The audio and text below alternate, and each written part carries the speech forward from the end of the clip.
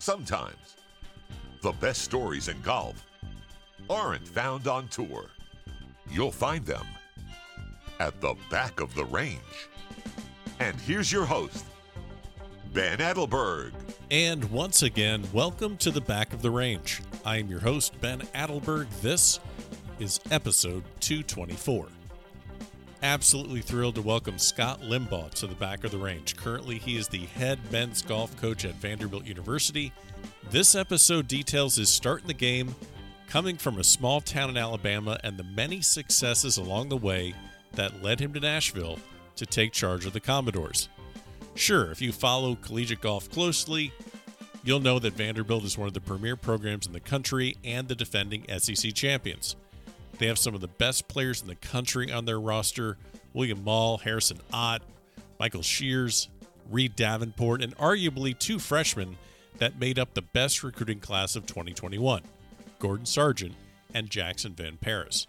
But this episode focuses on Coach's journey that started in Childersburg, Alabama, population 4908, to winning national championships as a player in junior college, coaching at his alma mater, Huntington, less than 2 years after he was a player. Then the jump to being an assistant under Coach Sewell at Alabama, where he coached Bud Cauley and Justin Thomas, and then finally the move to Vanderbilt. This is a highly motivational episode for all listeners, but the value that juniors and parents of juniors will receive from listening to Coach Limbaugh is immeasurable. Do you know a junior at your club that's thinking of playing collegiate golf? Do you know someone at your local driving range that has a son or daughter that is interested in playing at the next level? Well, this is one of those episodes where when you're done listening, find that share button in your podcast player and send it to those people, because this is an absolute gem of an episode. Let's get right into it. Coach Limbaugh, thanks for joining me here at the back of the range. How are you? Oh, man, Ben, I'm doing great. Excited to be on here with you, hanging out on the back of the range, chatting. Great time of year for that. Sit by the fire, whatever you want to do. It's the off season, man. I mean, how we saw each other quite a bit this fall at I think our first time I saw you, wouldn't even get to play golf. That was at the honors course at Scenic City. I mean, we didn't start the fall season off on very well, but I'll tell you, it ended nicely at Williams Cup at Eagle Point. That was a lot of fun. You know, it really was. That was my first time to Wilmington, to Eagle Point, and really, really cool place. We stayed over on that Figure 8 Island and got to do some fishing and some hanging out, and those are the fun trips. So to me, those are the trips that, as a college golfer and as a college golf coach, you remember that stuff for a long time. The bus rides, the hangouts, the fishing, all of those are the memories that is why you do what you do in college golf, you know? Yeah, Coach. By the way, I stayed at a Holiday Inn Express that weekend. I missed the memo on this whole house on Figure. I didn't get that. Never came my way. Now, who do I see about that? That's a credit. That's a credit to the host. I didn't do anything with that either. I was told where we were going to be. So well, I was kind of told where I was going to be too. So.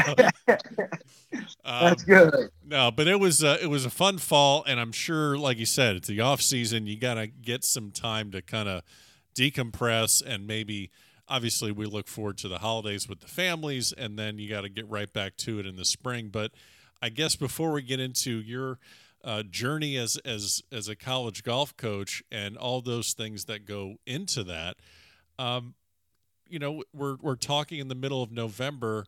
What are the final things that you do before you send the kids off to their families for Thanksgiving and for Christmas and all that? What are the final things that you like to do to end a fall season? Well, I think it's important to be honest and transparent with the boys. I think if we're anything here, we're going to be, straightforward with them. And I like to think our kids know that going in. So we spent the 2 weeks following the Williams Cup, day by day, doing an individual meeting a day with our student athletes, and listen first and foremost. I think any good leader listens well. And so we want to listen to them and hear what how they doing academically, how's their girlfriend, how's their body feel, how are things in the dorm, how's this, how's that, all of those good things. Right.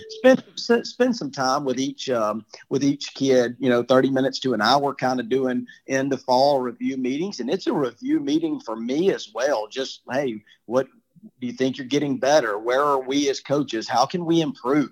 And so doing that, getting into our off-season workout program, doing a little bit more strength training, developing our bodies a little bit more, agility, stability, balance, all of those things that we need to be improving on. We're doing those things. And, and then there's fun stuff, just hanging out, throwing the football around at the the golf complex, going to games, playing ping pong. We'll have a Christmas party with some type of dress up theme. There's all kind of fun things to do, but it's important, for these guys to get some time to give their minds a break as much as their bodies. I mean, this is the tail end of a long golf season for them. And so I always want them to get refreshed and re-energized. And when it's time to get back in the dirt and get better, they feel good about it. And we're trying to really help them establish an off-season plan of what improvement looks like. It's got to be good for them to also see that you're not just the guy that's driving the van or holding a clipboard that's just talking golf all the time and talking metrics. You're actually just part of the team, running the team, but also able to bring some lighthearted fun to it as well. Yeah, I think they definitely don't think that I'm the one driving all the metrics. I think that we're trying to create awareness. We're definitely going through a stat page with every kid, in that meeting, and talking about areas of improvement and throwing some ideas around about how the coaching staff thinks that each kid can improve and what that looks like. I think, we got some weaknesses. We need to improve those weaknesses. We got some strengths and we want to continue to dial in those strengths as well. But I think all great players that I've been fortunate enough to coach and be around, they just want to improve all the time. They're humble. They don't think they've got it figured out. And that's the kind of kids you want to have in your program, is guys that just really have a burning desire to get better and do what it takes to get better. And so that's that's what we're trying to establish, and good off-season habits. Yeah. And what that looks like. I think those are things that are really important. When you're dealing with young people, your habits, become who you are. And so we're just trying to help them understand what having good habits looks like. Now, speaking of young people, you and I back in the day were those young people in college, 18, 19, 20. You mentioned asking about their personal lives, and I don't know why my brain went this way. But how much fun is it for you to see the awkwardness of the freshmen when you talk to them about their girlfriends versus the 4th and 5th year seniors, like a Shears or a Harrison-Ott? How much fun is it for you to see the awkwardness? Man, those two freshmen we got, I don't think either one of them at the moment would have anybody that they classify as a girlfriend. But it's funny to hear them getting needled around about, whatever some little girl's name is or whatnot. It's just absolutely great to see that defense mechanism come out. That's awesome. Oh man. So as I said, you get your start. Now, a lot of people are saying, gosh, how does this guy get all the way over from London to be a college golf coach in the SEC? And I have to, that's not the case. You're actually a native of Alabama. I know that's going to be a shocker to everyone listening here. But how does someone get into the game of golf in Childersburg, Alabama? Population 4,908. Talk to me about Childersburg, Alabama. Well, when you say the word Childersburg, it just strikes up a real special feeling inside of me. And I don't mean that to be any other way than honest. It's who I am. I am Childersburg, and what I mean by that is it's my high school coaches. It's all the people there. It's the older guys at Coosa Pines Golf Club that that took me in and kind of showed me how things work, taught me what I think are a lot of my values, obviously, along with my parents, Big Mal and Ellen. They obviously instilled a lot of things in me, but, I grew up working summers in a paper mill there, Kimberly Clark paper mill there in Childersburg, and our golf course was right beside it. And anybody that knows Coosa Pines Golf Club, Ben, knows that when you pull up to Coosa Pines, you can also smell the paper mill, and it's not so pleasant, but us locals, you just kind of get used to it. And there's nowhere. I've been fortunate enough to play golf at a lot of the greatest golf courses in the world, but there's still nothing like the Saturday morning dogfight at 8 a.m. at Coosa Pines Golf Club, when you got 40 guys choosing up, you're choosing up teams. You got, 10 groups and you're just playing. And I grew up there I played every sport, basketball, football, baseball, golf. And you just learn all of these, I just learned, I just love competition, and I love being on a team. Fortunate enough that most teams that I've been on, I think I've rather been kind of a captain of all of those teams. Sure. So being on a team, being part of a leadership of a team, I was the point guard that you didn't want to play against, because I was on the hardwood for every loose ball. You didn't like me guarding you for 40 minutes. You just didn't like, it wasn't Right. fun for you that night. And it doesn't mean I was great. I was not great, but I was that guy. And so there's some grit that has been instilled in. I guess I would be considered pretty gritty, and so I just have always wanted to do these things. I love trying to build, trying to get better.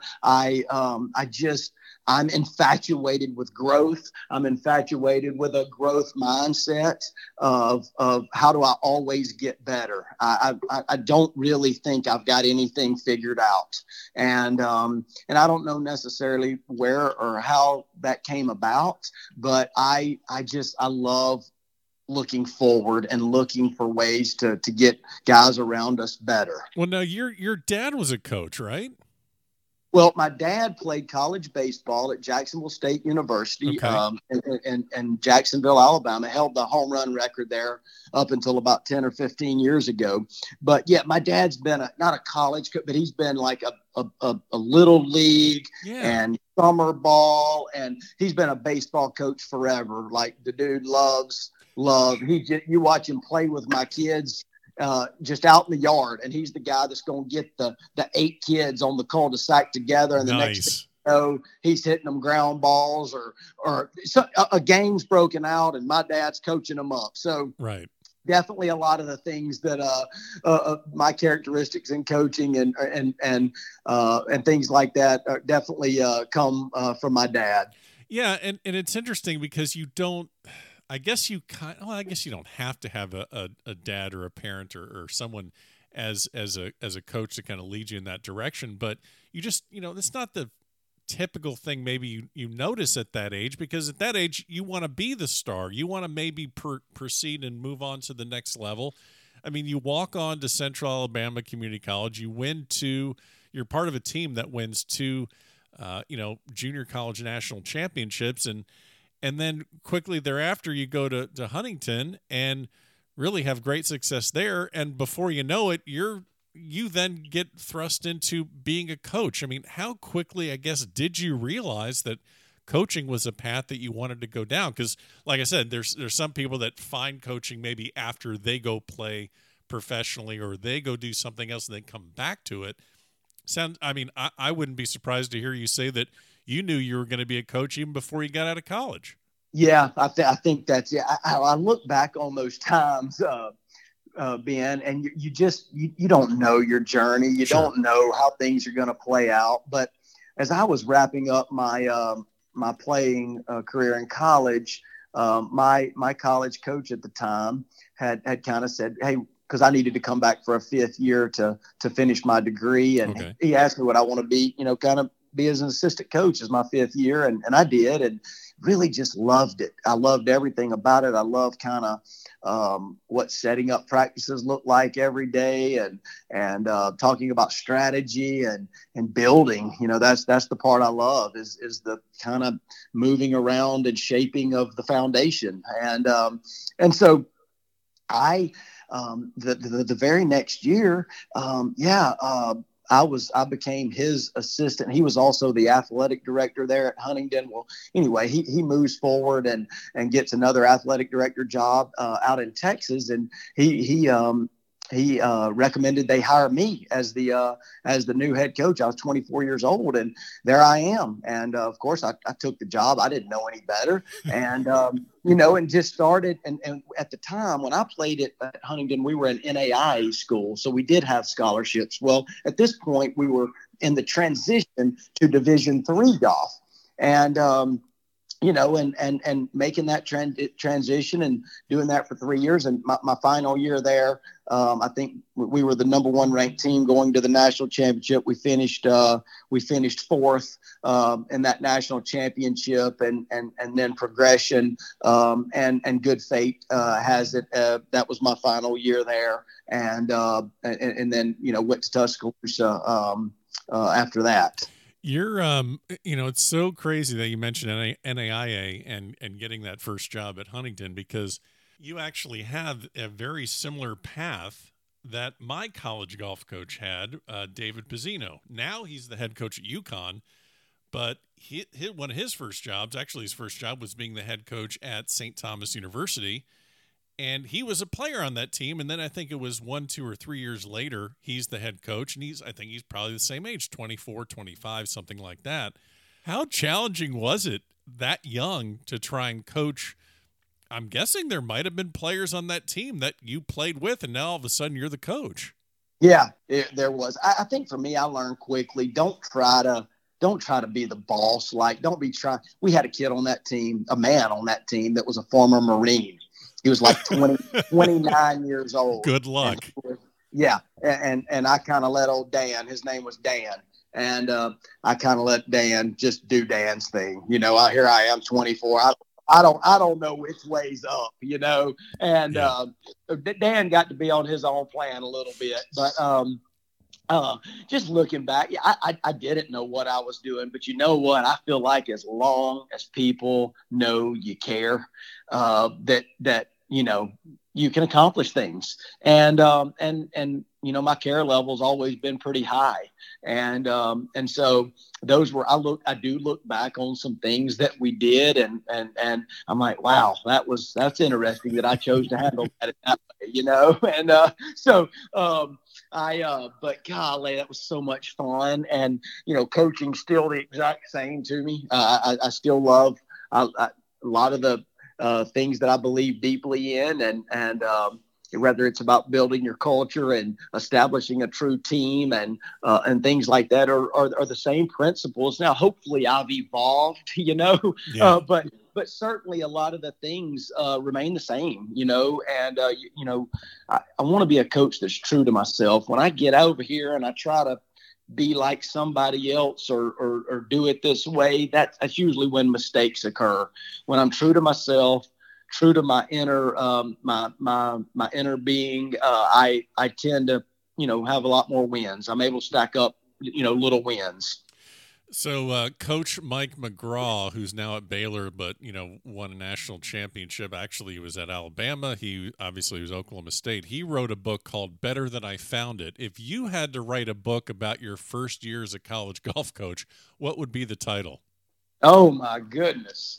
What would be the title of that book? Maybe Little Did I Know.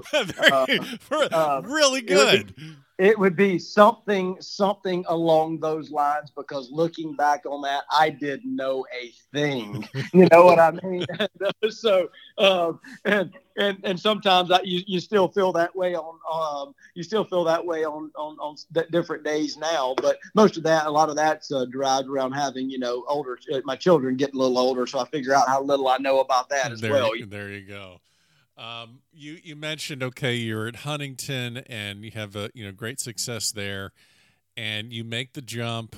From Huntington, I think they have basically an undergraduate enrollment of about 1,000 in Montgomery, Alabama. Then you go to Tuscaloosa. You're going to the largest public university in Alabama, undergraduate enrollment of 32,000.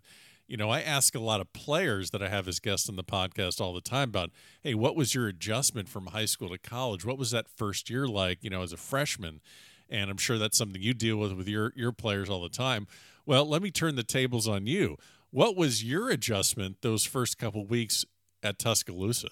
I don't think we could go farther in this podcast with me actually telling you, like, it didn't just happen. Oh, now I'm in Tuscaloosa. Right. Long story short is Jay Sewell, the coach at Alabama, had begun having lots of success at Alabama. They had really turned the corner as a program, and Jay was always this guy that, when you're the coach at Huntington, you don't recruit anywhere other than where you can drive to in a day and right. drive the same day. I mean, there's no other recruiting trip. But I think back on this and if I saw Jay at the Blue Gray Golf Tournament at Lagoon Park in Montgomery, or at the Future Masters Tournament in Dothan, Alabama, or at the State High School, he never big-timed me. Not ever. And I will never, ever forget that. He always would take the time to say hello. He would let me ask him a question or two about, hey, how do you practice this? What are you doing with your guys? And so Jay was really the only Division I golf coach that I knew, but I was sitting there dreaming of, I want to be a head golf coach at a major Division I school. That's my dream. But how do you make that a reality? So as we finished the year there, 2007 spring, Jay and them still competing because the Division III schedule ends, I sat down and I just hand wrote Jay a note, just, dear coach, just watching you guys, it's really exciting to see the improvement of your team. Good luck. I'm dreaming of being a Division I coach. If there's ever any advice that you have for me or anything, I'd love to hear about it. Signed it, Scott Limbaugh, stuck it in the mail. That was in May. Okay. Wow. Nothing. I didn't expect to hear anything. No. There was no expectations. It was just, man, that's the only guy I know. I'm sending him a note. And, so bring Childersburg back into the fold here. I'm home doing a little golf camp there in Childersburg for kids, whatever, 8 to 15 years old at Coosa Pines Golf Club. Wrapping up a Thursday of camp, and my phone starts ringing. I didn't have Jay's number. We weren't that tight at the time. And Tuscaloosa, Alabama, I answer the call. No clue who's calling, and it's Jay. And he says, "Hey, Scott, this is Jay Sewell, and just sitting here opening up mail. And by the way, I wrote this in May. This is like an August 1st call. Oh my okay, gosh. so Jay's just now getting to that note. And after working for Jay for 5 years, and anybody that's worked for him, they know that his mail can kind of stack up. So if you want to get it back from Jay, don't write him a note today. You might hear from him by next year. But regardless, he just says, my assistant coach has decided to move on. And I'm just sitting here, Scott, and on the day he tells me he's moving on, I just opened up this letter from you. Unbelievable. So I believe that I had to call you. So here we are. He said, would you be interested in being my assistant coach? And I said, interested? I said, beyond interested. And he said, well, could you possibly come down tomorrow and talk? And I said, absolutely. I said, Coach, I've got to drive to Montgomery. I'll be sitting at my AD's office first thing tomorrow morning. When he shows up at Huntington, I will tell him that I'm coming to interview for you face to face. And then I will be at your office in Tuscaloosa as quickly as I can drive from Montgomery to Tuscaloosa. And so that's exactly how it happened. I was sitting at Buzz Phillips, the AD at Huntington College's office. When he got to his office the next morning, I said, Coach Phillips, I'm going to Alabama to interview. I have no expectations for the job, but I wanted you to know from me that this is happening. Right. And as I got there and talked with Jay, it just worked. And he said, I'm going to think about it for a couple of days and I'll give you a call. And I was 10 minutes from his office, about to get up on the interstate to head back to Montgomery, and he called and offered me the job.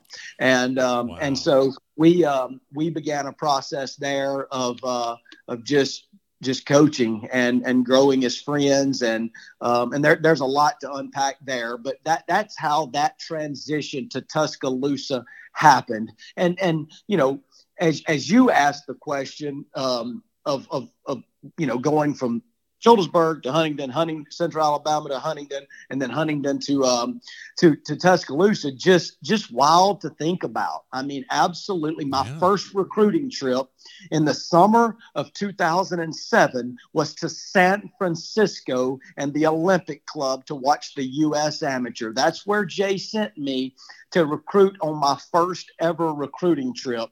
And I remember I was sent there to watch Bud Cauley, who was committed, a PGA Tour member. Yeah. Corey Whitsitt, who I had no idea who he was, but he had just won the United States Junior Champion a month or two earlier.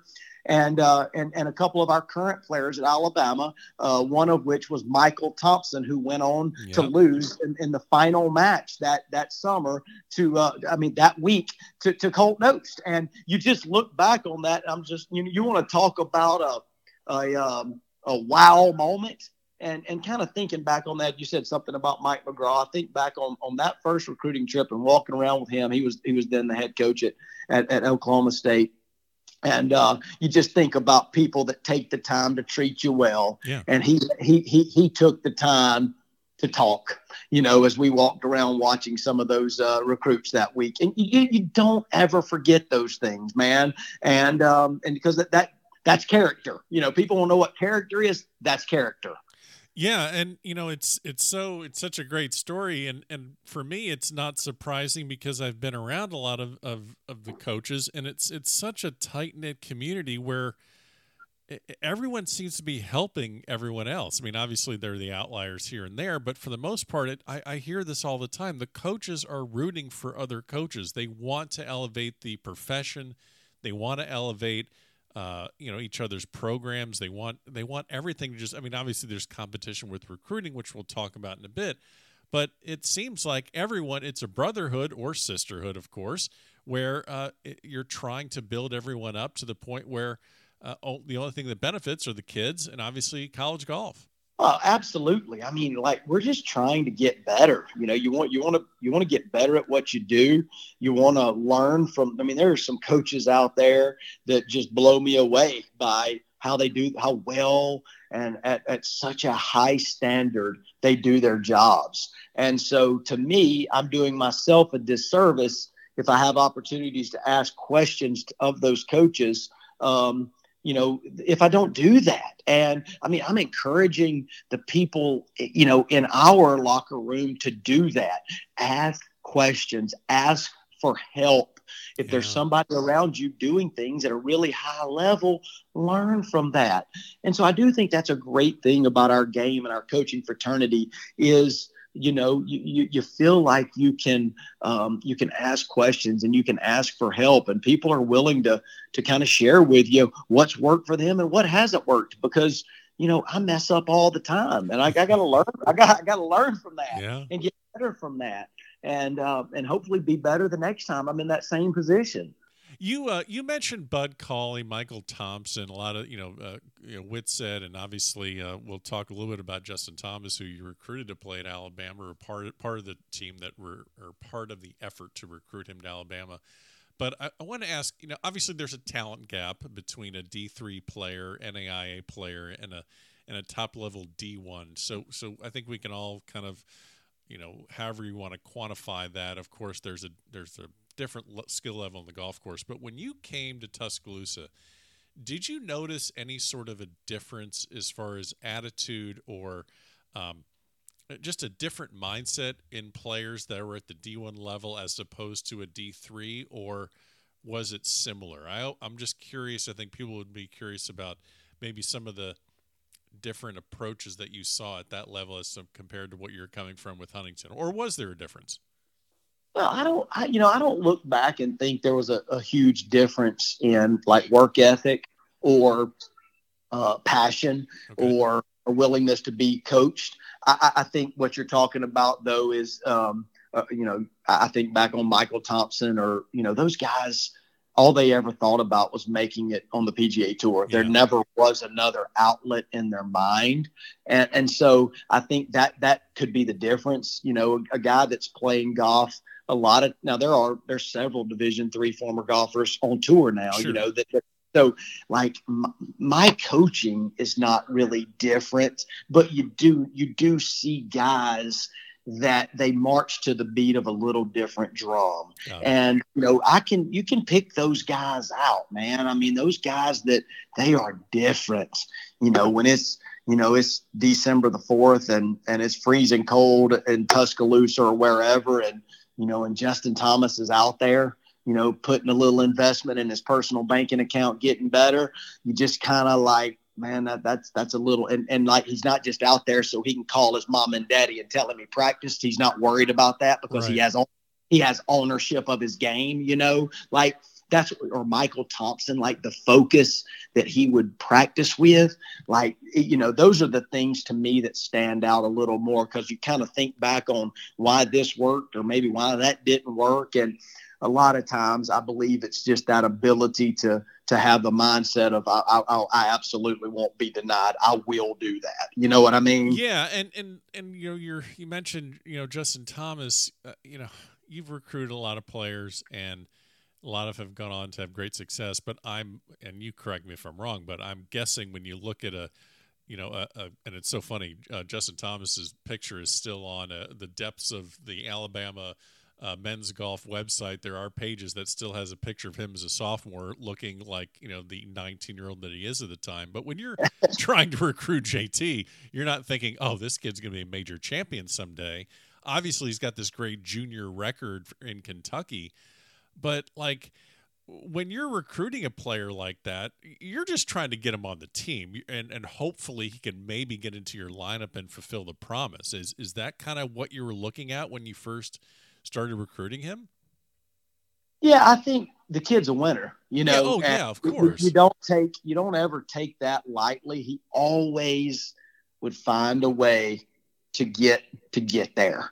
And now nobody's going to predict that he's going to be the number one ranked player in the world, right. and things like that. That's impossible. If any of us were that good at our jobs, then, we might need to go to Vegas or something because, but I look back on it and I think there's some great things in there. I was fortunate to I made a lot of trips up there to Kentucky to watch him play high school matches and state championships and wherever else he played. I had that road. That road was red hot between Tuscaloosa and Kentucky. And one thing I'll say about it is I think that when you look back on it, Mike and Janie's identity was not in Justin's golf game. Okay. And Mike is about as educated of a golf. I'm just talking about at that time. I'm right. Not even talking about the day where he's Justin's lawn instructor or whatnot. But I'm just saying and so, Mike would show up at tournaments and, if Justin played great, Mike was the same. If Justin played bad, Mike was the same. Now, Justin wasn't the same. Well, don't get me wrong. Justin doesn't like bad golf. And but he knew how to handle it and he knew how to get better from it. And Justin was when he showed up, I remember Jay and I, we fretted over it for a while, but we always decided on that first tournament, it was a roll the balls out tournament, and you got to go qualify. Right. Let's see who's ready to roll. And, as coaches in those moments, there's always like, oh my gosh, what if Justin Thomas doesn't qualify? Right. And that's just kind of us over there talking, coach talk over there on the, as we're watching. And I just remember, Jay made the comment, was like, well, if he doesn't qualify, he won't play, but I feel confident he will qualify. And Justin certainly did. And kind of, as we like to say, he becomes national player of the year as a freshman. Yeah. And when guys do those kind of things, I mean, they're cleaners, right? They come in and it's different. And he just he had a different go meter. And I'll say this, just kind of talking about, the way he was raised. And I only say that because it's a great lesson for me as a parent. He hasn't lost that humbleness yet. I can't remember ever sending him a text that didn't get replied to. He's a superstar. Right. And you just, that a lot goes along with that, is he was allowed to establish his own identity. And I just think that's a great lesson for all of us to learn, is he was taught how to go do this for yourself. And now, did he have a great support system of love and care and understanding and instruction around him? Absolutely, he did. But he also, he was also taught the right way to do things. And I think there's a great lesson there for a lot of us. We're talking about recruiting, and it's very well said. I love these stories, so I want to kind of stick and stay on this recruiting kind of angle of our conversation. A lot of juniors listen to the podcast, especially parents, and obviously they're trying to put themselves in the best position to get recruited and to go to the best program that fits them. And there's a lot of factors that go into that, whether it's picking the right tournaments to play in, what coach to go with, then they got to balance the cost of travel. I mean, I know, everyone knows that's involved in amateur, collegiate, junior golf, that you have the flights and the cars and the meals and the hotels and all that. And some kids may not be able to play a national schedule. Some have to play locally. And then we throw the whole thing with Wagger in there. That's a whole other conversation.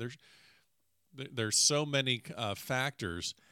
What are maybe some things that, if you had the chance to sit down with a parent that is just or a junior that's maybe struggling with what direction to go in, and forget about, take your Vandy hat off for the minute when you're talking to them, of course.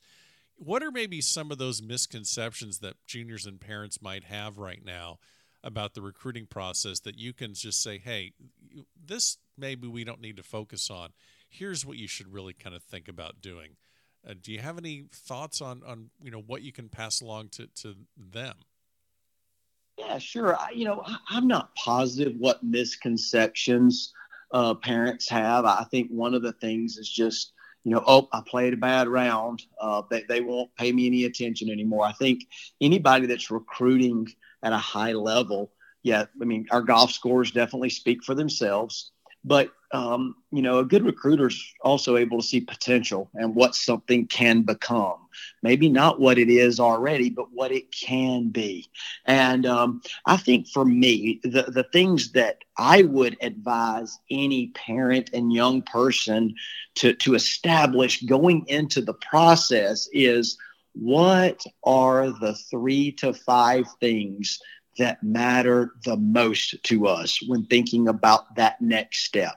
Okay. And I think those differ from family to family and person to person. My Uncle Tommy was a college football coach for a long time and learned a lot of things from him. And he would kind of take out a sheet of paper and he'd kind of write, let's just say, Vanderbilt and Oklahoma and Texas at the top of a piece of paper going, and then on the left-hand side coming down, he would write down the things like coaches, weather, academics, faith, whatever. Right. The things that are important to you, teammates, facilities, I hear it all.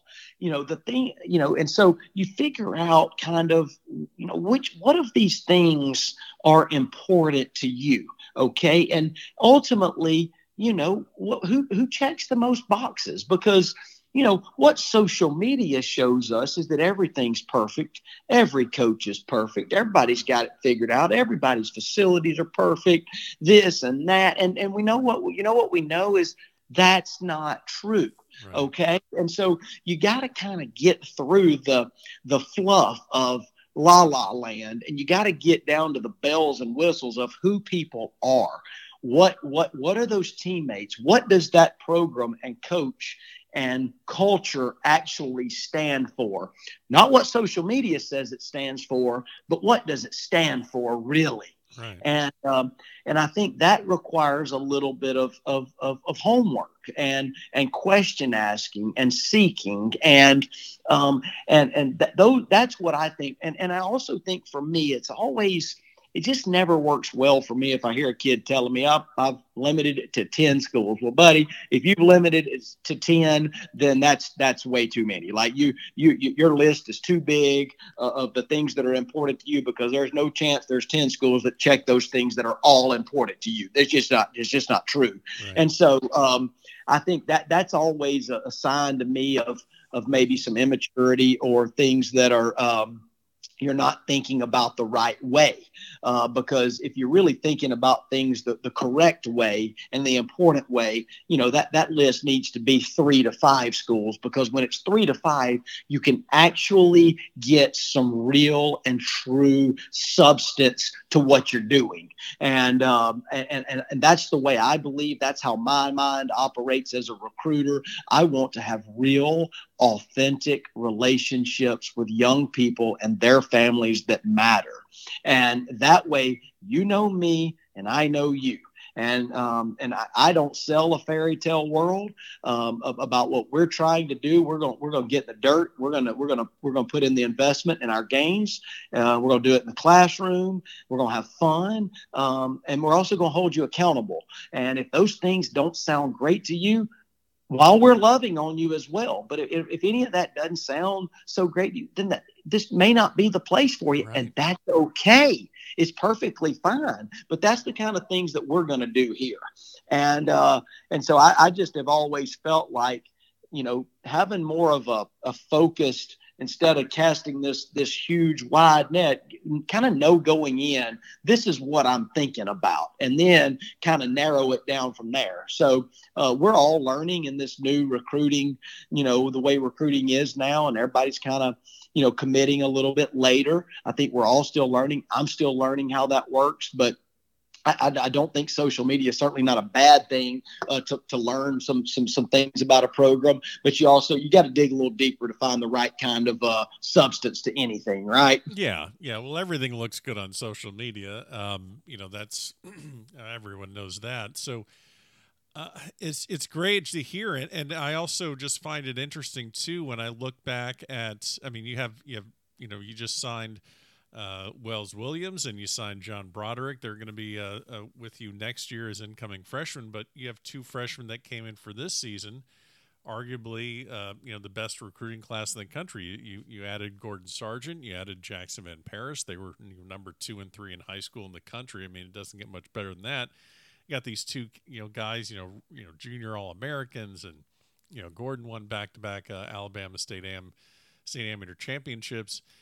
JVP played on a Junior President's Cup team, and you have all these accolades that they have. And I know that all the recruiting stories are different, but you have many, many recruiting classes that you've had throughout the years, whether at Alabama, whether at Vanderbilt. But how early do you start looking at players, whether you want to use those 2 as examples or not? But how early do you start kind of doing your homework before you actually start going out to say, all right, I want to go look at this kid?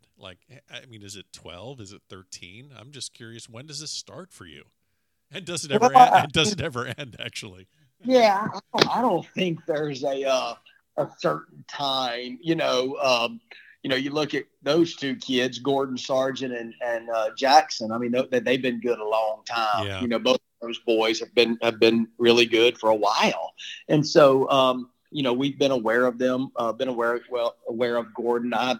Childersburg's 25 minutes down the road from where Gordon grew up in Birmingham. And so, known that name for a while. And, even from my time, you just have always heard that name. And then Jackson Van Paris is always a name that you've heard as well. And I think the things that happen there is, recruiting's about relationships. Right. First and foremost, it is about relationships. And so I think for me, it's, we start we'll try to go to 2 or 3 different tournaments a summer that's more about putting names and faces together. Like, okay, this works. Maybe we had an email from this kid when he was in the 8th grade. Okay, he expressed genuine interest in Vanderbilt University and our golf program and what it's about. Okay, let's let Gator, my assistant coach, go get an evaluation on it. Let me get an evaluation. Let's kind of see where we both sit on that, and then let's move forward. And then it's like, then you got different levels of a recruit in terms of an absolute. Okay, then you got a kid that we think he can get there kind of recruit. If he gets a little strength, gets a little speed, and then at the bottom, it could be a maybe. Okay, if this and that happens, or that kind of deal. And then for us, and I think Gator would. I'm a really big stickler. If I don't, if I see things I don't love from how they handle themselves, or mistreatment of a mom and a dad out there, smart aleck remark to a mom when she's trying to hand you a peanut butter and jelly sandwich, but you just made a bogey, and you tell her to, little things like that. Just really, life's too short to have to deal with those kind of things. We want humble guys, thankful guys that really have that desire to get better and improve. And so you're watching all of that, all the body language stuff, all of the things that there's all kind of different things that we're looking at. And a lot of that other stuff matters just as much as, if we've decided somebody is going to get there physically, then that's really what we're looking at. So to me, there's a bunch of different levels, but you're always watching, recruiting, looking at scores, going to, tournaments, doing dives into that, and trying to find the right fits for you and for them. I'm guessing you're learning just as much when they shoot the 78 as opposed to when they shoot the 68. Oh, absolutely, I am. I think you can learn, especially if it's somebody that know's good. Yeah. And by good, you're kind of thinking this kid's a starter. They come here and start. And so I think that you're definitely learning, a lot about people's resiliency during struggle times, because golf's just hard, and you're gonna hit a struggle, and how you respond to that is going to kind of determine what you're ultimately going to be as a golfer. Well, and your team at Vanderbilt's interesting because I'm looking at your roster, and you only have nine guys on your squad, and they all have to realize that you only take 5. All right, maybe you take 6, maybe you take an individual, but to make that starting 5, there's just about, anyone on your roster can be a starter. And I think in the fall, I think I saw at least 8 of the 9 guys at tournaments. So when they're getting recruited, they're not getting the, hey, man, you're going to be our number 2 guy. We're going to be, you're going to be playing, and you can't give that guarantee, nor should you, because you're building a very deep roster where you might see just about anyone in that starting lineup. Yeah, I think that's true. We played 8 different guys. First of all, I think we have a pretty small roster. And yeah, I think that's what I mean. Yeah, that's what I'm saying. It's not just like you don't have a 13 guy that, you're kind of not expecting to crack the lineup.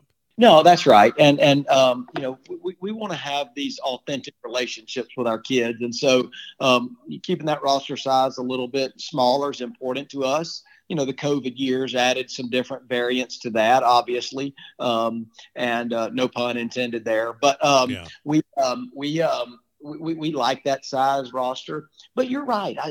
Here's the deal, though. Any great competitor, they're betting on themselves. Yeah. I'm betting on me, man. And, I don't think the really great players, when they're thinking about a school, they're wondered about if they're going to play or not. I don't remember any truly great player I've ever coached that was ever a thing in their mind, because they want to choose to be around other great players that will push them, will hold them accountable, will set a standard for what excellence looks like around them. And then, that's really the way to get better, is surrounding yourselves with other great players. And as uncomfortable as it may be, and a lot of times this fall was uncomfortable for our guys. It was uncomfortable It was uncomfortable for me some. And you know, the point is that right there in that moment where you get good and uncomfortable, that's where the most growth happens. And you know, and so I think that's so important that, you know, our environment here is it's highly competitive, and you gotta want that. You gotta want to dive in there head first, because, you know, if you're not trying to be the best every single day, I can promise you there's somebody somewhere that is, and they're going to eventually knock on your front door, and you're going to have to answer to that. And so that's kind of an off-season challenge of when that, you know, because talent can get you only so far, and we've got talent, no doubt about it. Well, now it's about how you going to separate yourself. What are you doing to separate yourself? Because just that talent alone won't be enough. Yeah. It's great information, and I hope the juniors listening to this, and obviously parents listening to this, really take away what you've said about just that recruiting process. I think it all comes down to find the place that's best for you, you know, find the best environment. I really appreciate your time. I want to just kind of hit on a couple other things I didn't want to let go. You know, we kind of, obviously people have figured out by now you're the head men's golf coach at Vanderbilt, and you've had great success there and helped turn that program around. You guys are the defending SEC champions, and you've won a National Coach of the Year award in 2017. I know that talking about your accolades is the last thing you want to do right now, but you mentioned getting the job in Tuscaloosa. What was the night before your interview at Vanderbilt like for you? How did you prepare yourself? I mean, it's really easy to talk about this to me and to share your story, but it's a different thing to share your story so that you get hired. What was that like for you? That process was interesting. I got my first phone call from Vanderbilt the night before we played Texas for the national championship in 2007. In 2012. Out at Riviera. That's when I first got a phone call. Didn't answer it, but it was Brant Snedeker, left a voicemail for me. He calls me all the time too, Coach. I ignore his calls too. Hey, don't worry. That was another number that I didn't have. Okay, but Anyway, looking back on that, the second I heard the voicemail, I think my wife and I didn't call him back that night. We had the match tomorrow, the next day against Texas and whatnot. But the second I heard the voicemail from him, I knew in my gut, and anybody that knows me knows I'm an all-in person, all-in personality. I'm coming all the way over in the deep end. Yeah. And that's the kind of people I want around me. And I mean, I think Kate and I knew in that very moment that was the job that we full speed ahead. So fast forward maybe a couple of weeks, and coming up for my first interview, I had a meeting at the athletic complex. They had put me in a hotel that was about 10 or 15 minutes, from Vanderbilt's campus. And, you know, I'm from Childersburg, Alabama. I mean, Nashville's the big city, baby. Yeah. I'm talking about like, this is it. This might as well have been LA. You know what I mean? Yeah. And so the night before, I really don't believe I slept it couldn't have been more than 2 hours, because, you know, I'm an on-time guy, and I was going to be sitting in that parking lot. I wasn't going to be hindered by any traffic or anything. Sure. I think my interview started at 8:30, and I was probably sitting in the parking garage by the athletic complex drinking coffee by about 7:15. And you know, you play every single scenario through. They're going to ask this. Are they going to ask that? And mind you, I had several highly respected, you know, people in the golf industry, coaches and whatnot, saying, Coach, I don't take that job. I just don't believe it. That's just, you know, that y'all got such a good thing going at Alabama. You'll do better. And so, but I also had people speaking truth to me. And I must say, Ben, I'm an instinct guy, and everything about my instincts were like, that right there can be the best job in the country. And fortunately for me, my wife, believed the same thing, and ultimately we were fortunate enough that the people at Vanderbilt believed that about us too. And so that was that was it's kind of fun thinking back on that. That's got to be a crazy experience being there, just sitting in the parking lot having a cup of coffee thinking I'm about to go into a meeting that can change my life. And if I get this job, I'm going to be responsible for changing the lives of young people. That has to be just a crazy experience because the job isn't just you and your family. I mean, that's big enough as it is, but I mean, look where you are now, and just that half hour, 45 minutes sitting in a parking lot.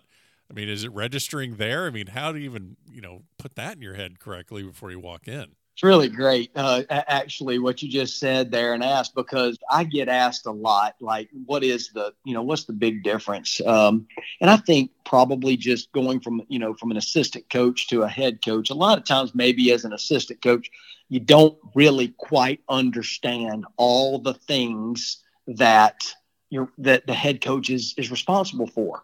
And because as an assistant coach, you're kind of responsible to the head coach, right? Right. And as a head coach, you're responsible for all of it, every single thing that is Vanderbilt golf. And so it's really about, how many more times your phone rings, how many more meetings you're asked to attend. But ultimately, like any great coach learns to prioritize the things that are important to them and the program to grow forward. And so I think as I've hopefully grown as a coach, you learn, I want my team to know what my values are. What are the things that I value the most? And I want to know what they value the most. And we will openly talk about those values. My players, I think, would say openly that Coach Limbaugh values his family. And they're going to be a part of this, and I'm going to leave sometimes to go coach my little boy in basketball. It's going to happen.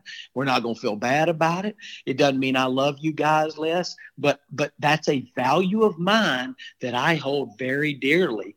And also I want them to be able to tell me, Coach, these are the things that I value. And that way, that might be a school golf practice time. I value that. I value my time putting the work into my studies. That perfect. I understand why you left a little bit early today, because you got that e-contest on Friday. Right. That way, no, doesn't have to be judgment passed. When you can openly talk about those things that you value, and you know what, you can't have too many values like that. Like if for you and I to know each other well, you got to know the things that I hold dear to me, and I need to know the things that you hold dear to you. And that's hard for a college generation to kind of come to grips with, those 3 to 5 things that are just absolutely paramount to their being. And I think that's really a good thing for anybody to figure out. That way you're not trying to think, I've got to hone in on these 14 different little things, whether it's work ethic or care level, whatever it is, man. What's important to you? And then you can kind of operate each day based off of those things. Wow. Gosh, just it's great information that you're sharing. Let's close. We can go on for hours. I want to close this out though by giving something a little bit more tangible to maybe the person that's listening to this, saying, "Hey, I'm not a college golfer. I'm trying to get the most out of my game. I'm a mid-am, or I play once or twice a week or a month, whatever you want to call it." But one thing that I've picked up in the fall, following your team at different tournaments, is the effort that you put in practice rounds. Now, I'm not at Vanderbilt and seeing what you're doing during practice, but I do see what you guys do in practice rounds, and it's a very collaborative process, sharing of ideas, maybe a thought process on your approaches into greens, players helping each other out, coach, obviously you and Coach Todd helping out the players. It's not just they just pull a driver out and hit it in the fairway, hit it on the green, maybe hit a putt or two, and then move on. It's a very collaborative process. Can you maybe just explain what your team tries to accomplish during a practice round? Yeah, and how people listening can adopt it maybe into their game when they go play a practice round before a tournament, or before a member guest or something like that. Sorry to cut you off, but I just want to make sure I got it out correctly. No, I think that's a really good question, first and foremost. I think for us, a lot depends on, okay, have we been to the course before? Okay, because if we haven't been to the course before, then there's a certain attention to detail that's got to go into that. Sure. We can't be beat before off the first tee because we didn't do what we needed to do. I think as a coaching staff, we're trying to establish kind of a mindset going into the week for each player, and obviously everybody's got different skill sets, and so Gordon Sargent, the way he may need to play a golf course could be very different from the way Reed Davenport would play a golf course because they have different skill sets. And so it's not a one size fits all. And so I think you're taking each hole by hole, and you're looking at it as it's a 3-round golf tournament. And so how can I be successful over 3 rounds, and how does that ultimately contribute to the successes of our team? And that's a mindset that everybody needs to have, because it's a little bit different than the summer amateur golf circuit where you can blow drivers all over whatever course you're playing, and the only person that affects is you. Right. And so we're here, the way I play, the way I approach the day, everything that I do affects everybody else. And so that's a team mentality, and that's what we're about, is a team mentality. And how does what I do, how do my actions, how does my approach to the day, how does it positively, move the ball forward for our team? And so, let's take that last tournament that we played over at Eagle Point in Wilmington. Well, we're looking there. Coach Todd and I have looked at it, and you're going to have a southeast wind one day and a northwest wind the final round, And so you're really not going to be prepared for all of that. You're really not. And so what we're trying to help the guys understand, for example, on the 36th hole day, on hole number 1, our guys were hitting pitching wedges, and Gordon Sargent might have even hit a lob wedge into number 1. Okay. Yeah. In the second round, in the third round, because it was a 36-hole day the first day, in the third round, we hit 4-iron and 5-iron into that green. Okay. It was, it was blowing 30 into you. Right. With a north cold wind. So the way you want to approach those is you're trying to show guys, obviously your aim lines are different with 5-irons than they are with sand wedges, right? And so we're trying to prepare for all of that. Now, you're not going to get it all done, and I don't think of myself so highly that I've got all the answers. I feel like our job as coaches is to create the environment and to also create the awareness needed to be successful. And so we're trying to create awareness in the practice round. Okay, we see this to this pin. We see this to this flag. When this thing's on the top shelf, it's just fine to putt from 25 feet under it. You don't got to go chasing this back flag here. You got 3 birdie holes coming up next. Wait, you can fold on this hole. If we're talking about poker, but on this hole, we can go get it. So you're just kind of going through, different locations, different misses, different, lines, all of those things. You're just talking about it. And really, as a player, you're trying to create a plan that gives you comfort. What gives me comfort? And I think that's a little, Reed Davenport likes hitting drivers. So hitting drivers gives him a lot of comfort.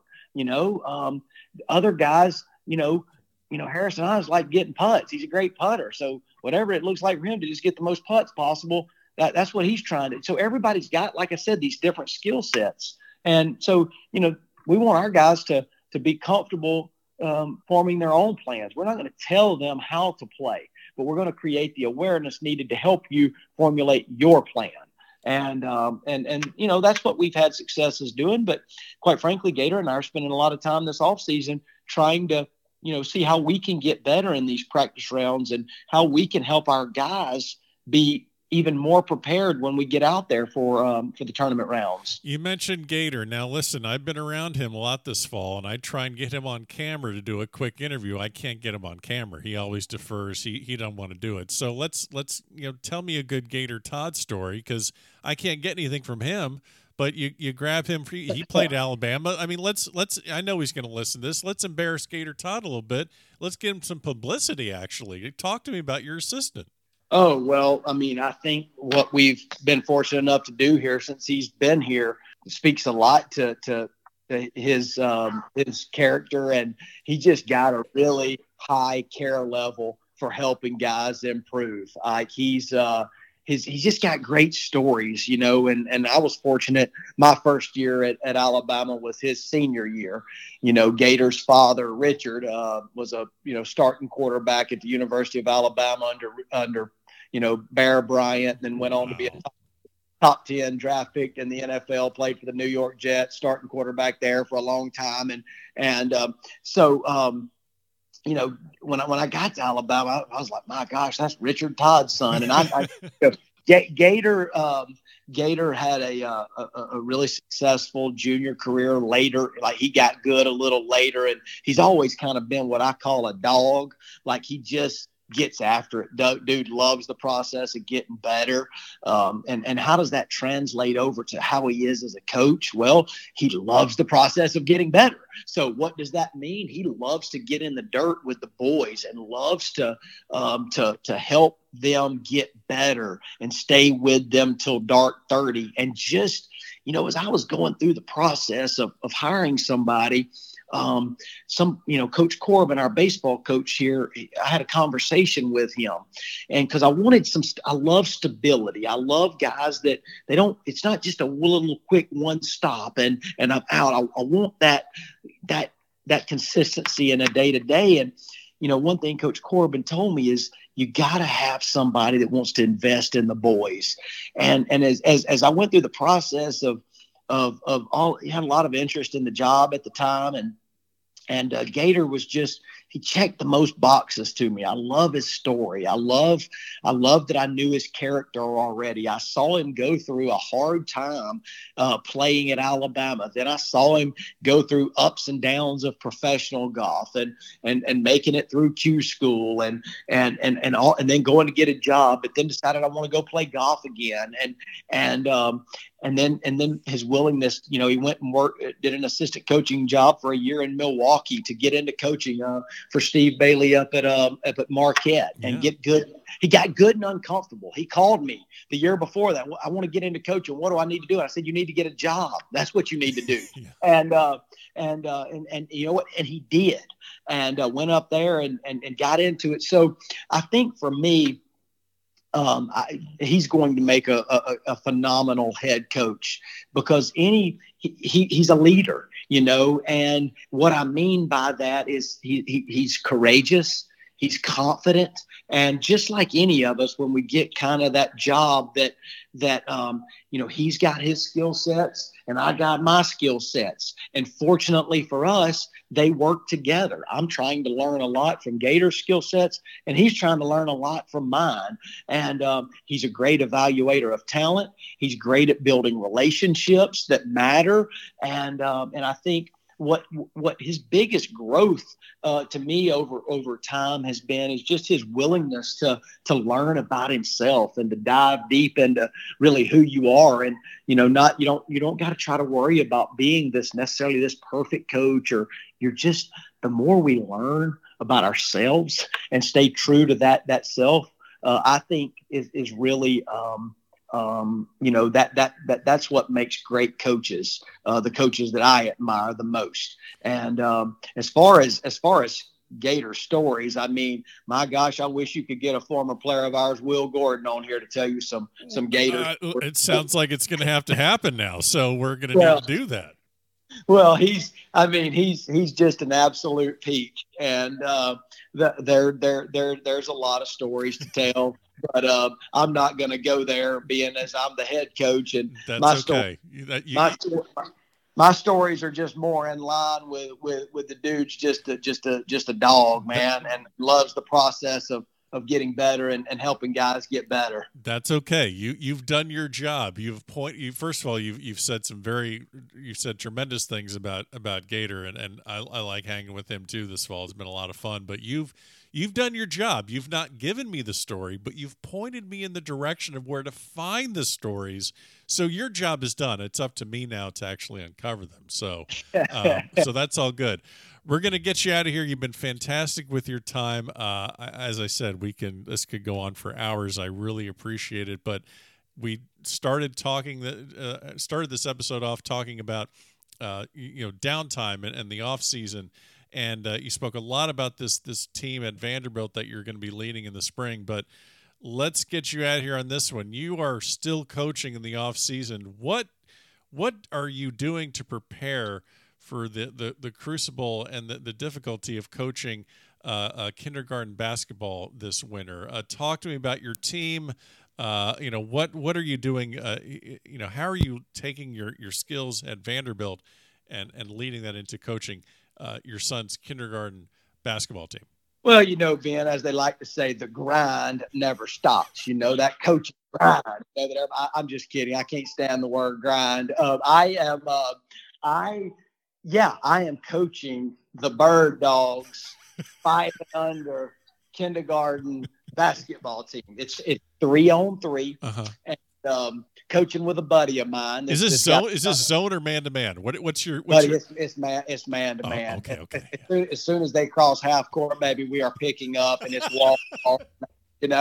And if anybody makes a pass, we're celebrating. If anybody dribbles without traveling, let's throw a party. Okay. And we had practice last night, and myself and the other coach, and I'm the assistant coach, don't get me wrong, the guy that's the head coach he played basketball at Murray State. Yeah, you got to work your way up. You got to work.